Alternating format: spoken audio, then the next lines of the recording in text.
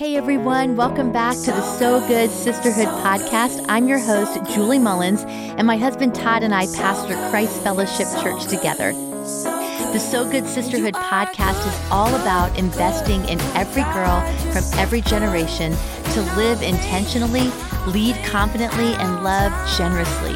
And hopefully, it will leave you saying, that was so good.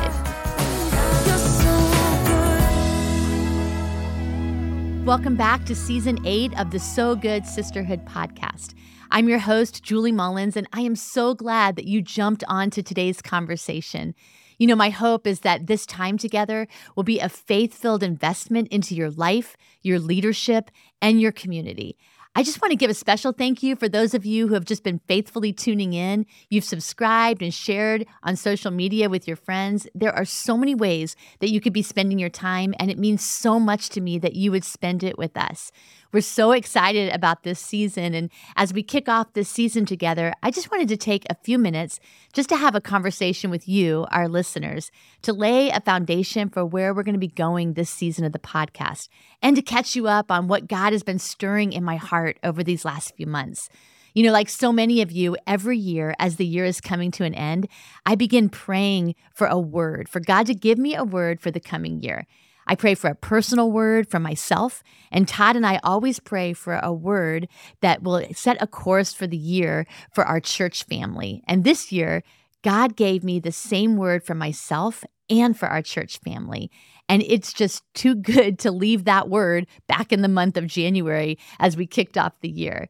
So even if you're not a part of the Christ Fellowship family, or maybe you already have a personal word for the year, I believe that this word, it has the potential to change you, to challenge you. So this season, we're going to work out this word. We're going to work the word that God's given us. And I hope you're ready for it because I've been dying to share it with you. It actually started a couple of years back. We were in Israel on a trip and we visited the town of Magdala.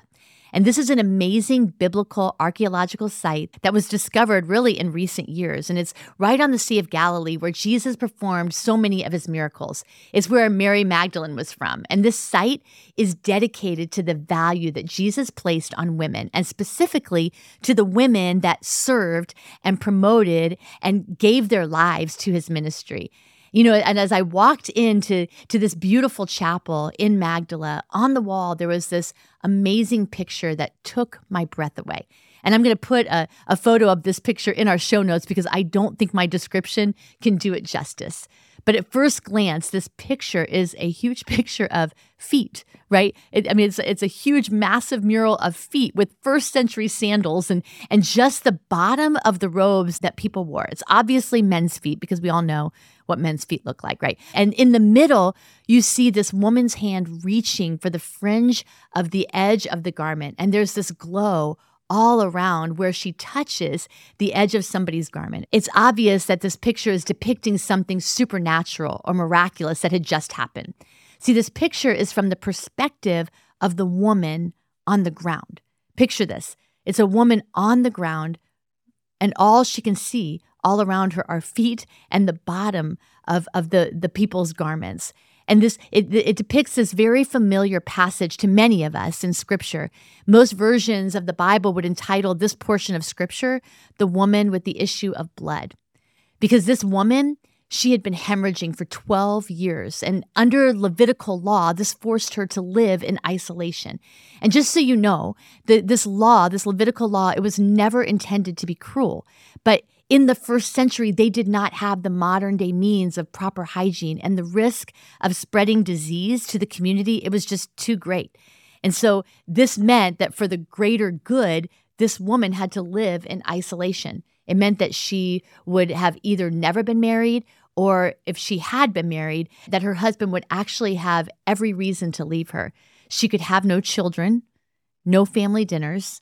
She couldn't even go to the synagogue to celebrate religious holidays with her community. So let this sink in for a minute. This issue actually became her identity. It impacted every area of her life. Have you ever had an issue or a problem like that? An issue that actually touches every area of your life? One that shapes how you see yourself and maybe how other people see you. One that maybe is of no fault of your own, an issue like depression or abuse, or maybe it's a diagnosis that you feel has limited you in some way. Or maybe it's an issue that comes as a result of some decisions that you've made and you're living in the consequences of those decisions. An issue like addiction or bad habits or relational chaos. Maybe it's the issue of rejection, that someone that you loved walked away and you thought they were going to be with you for the long haul. And you thought that time would heal. But like this woman in this story, she found out that time was not a healer because time actually made it worse. And it says in Mark chapter 5 and a couple of the other gospels that she'd heard about Jesus. So one day she comes up behind him through the crowd and she touches his robe because she thinks to herself, if I can just touch something that touches Jesus, then things could change and I'll be healed. And it says that when she reached out and touched the edge and the fringe of his garment, that immediately, the scripture says, the bleeding stopped and she could actually feel in her body that she had been healed of this terrible condition. And this picture actually shows this light and this glow where you could see something miraculous that happened. That would be the great ending of this miracle story, right? Because Jesus was so powerful that she didn't have to touch him. She just had to touch something that was touching him, and a miracle happened. But for Jesus, it wasn't enough for this woman to just experience his power, and then he would move on. When I looked at the name of this picture, I actually asked around, what is the name of this picture? Because I wanted to get a copy of it for my own home. And when I asked for the name, a great name for this picture would have been, the woman who was healed of the issue of blood, or this miraculous healing. This picture was entitled The Encounter. I love that word, encounter, right? See, Jesus, he didn't want to just be known as her healer. He had so much more for her than this one-time miraculous event or experience. He wanted her to encounter him, and he wanted to encounter her. See, an encounter, by definition, means this face-to-face meeting. That's what Jesus wanted. And when you have an encounter is something that marks you. It's something that changes you from the inside out. And what I want you to hear is that experiences are great. Like the healing, it was incredible.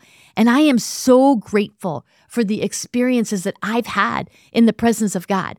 I'm so grateful for the experience I've had in worship when you're so captivated by his presence, you don't want to leave.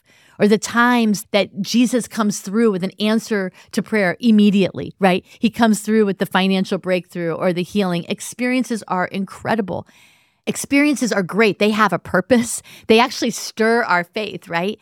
But they are not the end goal. They are just an invitation to more. And for this woman, Jesus' healing power, it was just the invitation for her to encounter his presence. See, his power could heal her on that day, but his presence would be what she needed every day. It would be what she would need to be able to face the challenges that she would have in the days to come. See, Jesus, he is more than just a cosmic healer passing out miracles and making dreams come true. He's so much more than that, and he wants to be more than that in our lives. So because Jesus didn't want to just be known as her healer, he began to look around for who had touched him. He asked his disciples, who was it that touched me? And they were like, are you crazy? Everybody's touching you. But he would not move on until he found out who had been the one who had touched him. And then this woman, knowing what had happened to her, she came and fell at his feet, trembling with fear. And it says in the scripture that she told him the whole truth. She was afraid, but she began to talk to Jesus, and she had every reason to be afraid. She had broken the law. She had put other people at risk. See, Jesus would have had every right to punish her. But all of those fears, they were dispelled in an instant when it says that Jesus spoke to her face to face. And he said to her, daughter, your faith has made you whole. And I just have to stop right there because that one word says so much. See, he wanted her to know that she was his daughter. And do you know this is the only time in Scripture that Jesus called anyone daughter? Isn't that beautiful? That she was an outcast to everybody else. But to Jesus, she was a daughter. He wanted her to know that she was wanted, that she was valued. See, he wanted her to know that, daughter, you are not your issues. You're no longer an outsider or an outcast. And because you are my daughter, you are worth stopping for. And as my daughter, you have access to everything I have. You have access to my healing, my power, my love, and you have full access to me. And this is what it means to be God's daughter, God's son, is that we don't have to settle for a one-time visitation, but we can actually encounter him every day and have a face-to-face relationship. But what I love about the story is that he didn't just stop for her so that she would know her value. Jesus wanted everyone in the crowd to know that, hey, she's with me. And even though the people gathered around him that day, they were hanging out so they could see more miracles. He was saying, I know you're hanging out with me so you can see me heal and perform miracles. But if you want to hang with me, you need to know that this is my daughter. And you can't say you love me and reject her. See, he was actually establishing a spiritual family. He was restoring her dignity. He was restoring her to community. He was giving back the territory, all that had been taken from her over the past 12 years. See, the miracle that she got was not the one she was looking for. He didn't just want to heal her in body. He wanted to make her whole. He wanted to give her a whole new life. See, this is the difference between an experience and an encounter. See, this encounter released her into the future that God had for her. And if she had settled for the miracles she received immediately, she would have missed out on all that Jesus wanted to give her, all that he had waiting for her in her future. See, so many times as Christ followers on our discipleship journey, we settle for the quick hit. We experience his grace at salvation. We experience his power when he answers our prayer. But an encounter, a life-changing encounter, it actually requires a response. It's our response to all that God has done for us.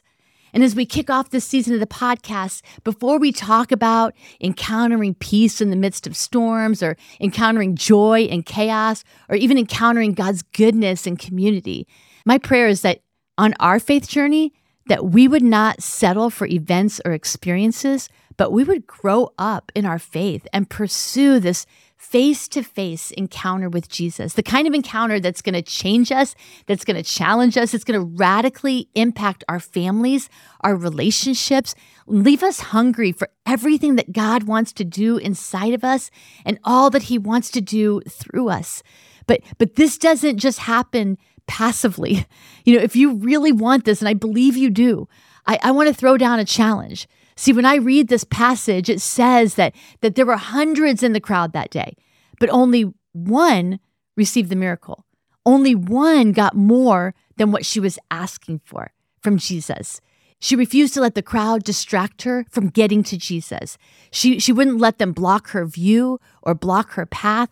She was not going to let any crowd get in her way. See, there's always going to be a crowd pressing in on you, blocking your view, trying to keep you from the places where Jesus is. For some of you, the crowd are the students at school telling you that if you don't follow them, you're not going to fit in. There's the crowd of popular opinion and popular culture. See, remember, it was the crowd that called this woman an outsider, unclean, uninvited. The crowd is always going to try to label you. They're going to label you crazy for showing up at church and being in a small group. They're going to label you crazy for trying to live your life according to God's word. They're going to say it's outdated and antiquated. The crowd's going to tell you that you get to decide your identity, that you can just do you. But remember, the crowd did not form you in your mother's womb with so much value and purpose and potential. God did that. The crowd did not go to the cross. Jesus did that. He went to the cross so that you could have freedom and victory in every area of your life. And then he called you a son and a daughter. So you have an inheritance. And what I want you to hear is that the crowd will try to keep you from the inheritance of victory and freedom that Jesus has waiting for you. The crowd isn't bad. They're just lost. You can follow the crowd, but you'll miss your calling. See, don't let the crowd distract you. You've got to get to the place where Jesus is. You got to get to church. You got to get in a small group and community where people are cheering you on and calling you up. See, if you want to truly encounter the presence of God in 2024, encounter him in a way that's going to change you, then you've got to resist and refuse to let the crowd get in the way. Hey everyone, Carissa here. You know, one of my favorite things I love most about the podcast is the conversations I get to have with my friends. From favorite quotes to so good moments to devotionals, Show Notes Plus gives me the opportunity to discuss and dive deeper into the content. It's also a great way to stay up to date on everything happening in sisterhood. Click the link in our show notes so you don't miss out on anything. You know, the second thing I see about this woman and her encounter is that an encounter requires honesty. It says that this woman came to Jesus and she fell at his feet and she told Jesus the whole truth. Another version of this story says the whole story. And how many of you know that there's a difference between the truth and the whole truth, right? I remember when I went to a slumber party in the 6th grade and I came home from the slumber party and my mom said, "Hey, how was the party?" And I was like, "It was great. We didn't go to bed till 4 o'clock in the morning." Well, that was the truth, but that was not the whole truth. What she didn't know was that we were outside knocking on people's doors and running away, and the police showed up and they took my name and my address. And for the next 3 weeks, I thought for sure that I was going to get arrested. That's the whole truth. A little bit different, right? But we know that when this woman shared the whole truth, it probably took a while. See, she probably shared how, yes, today her faith was strong, but there were many days when her faith had faltered and she was angry with God for the condition she was in, that she was probably angry with the doctors that had taken so much from her and taken advantage of her desperate situation. There was probably even some church hurt because the people of faith didn't even allow her to be a part of that community. But notice what it says in the story of this daughter. It says that when this woman told the whole truth, that's when he said, "Daughter, your faith has made you whole. Now you can go in peace." And I love it because that word peace, it actually comes from the Hebrew word shalom, and it means to be made whole, nothing missing, nothing broken. See, Jesus didn't want to just heal her body. He wanted to make her whole. He didn't want her to carry all the residue and all the pain of the past 12 years with her into her future. See, so many times we ask Jesus to touch half our story. We ask him to bless our relationship. Pour your favor out in this relationship, Lord. I love him so much. But all the time we're holding on to half the story and going against what his word says about living our relationships out in purity. Or times that we ask him to heal our broken heart. All the time we're holding on to the bitterness and unforgiveness from the pain that somebody else caused us. And what he wants us to do is he wants to give us the whole story. Because when we hold on to half, we wonder why we're inconsistent, why we're weak, and we fall into the same old patterns. He wants to redeem all of our pain, but he can only redeem what is revealed. And to truly encounter his spirit, we have to reveal the whole truth. So it's time that we step away from anything that might be holding us back from all that God has waiting for us in our future. But most importantly, if you don't get anything else from this podcast, what this story tells us is that just because we're around Jesus, it doesn't mean that we're going to encounter him in a way that's going to radically change our family, our desires, that's going to help us overcome our issues. So when you look at the story, there were hundreds of people around Jesus that day. Hundreds had an experience of brushing up against Jesus and touching Jesus, but only one reached out for Jesus. And the one who reached out was the one who received a miracle. See, there's a difference between touching Jesus and reaching out for him. And I believe there are some things that God wants to put in your hand this year that you're not ready for yet. You know, there may be some things that you're holding on to that you've got to let go of. In our next episode, we're going to dive deeper into all that is available to us when we decide to reach out to him. Girls, the word of the year is an encounter. And I don't want you to miss on the encounters that are waiting for you in 2024. So I'm so excited to go on this journey together, and I can't wait to hear from you about what God is doing and how you are encountering him in the days ahead. Thank you for joining us today for the So Good Sisterhood podcast. If you enjoyed today's episode, don't forget to subscribe, share this podcast with a friend, or leave us a comment. We hope today's episode leaves you feeling so good.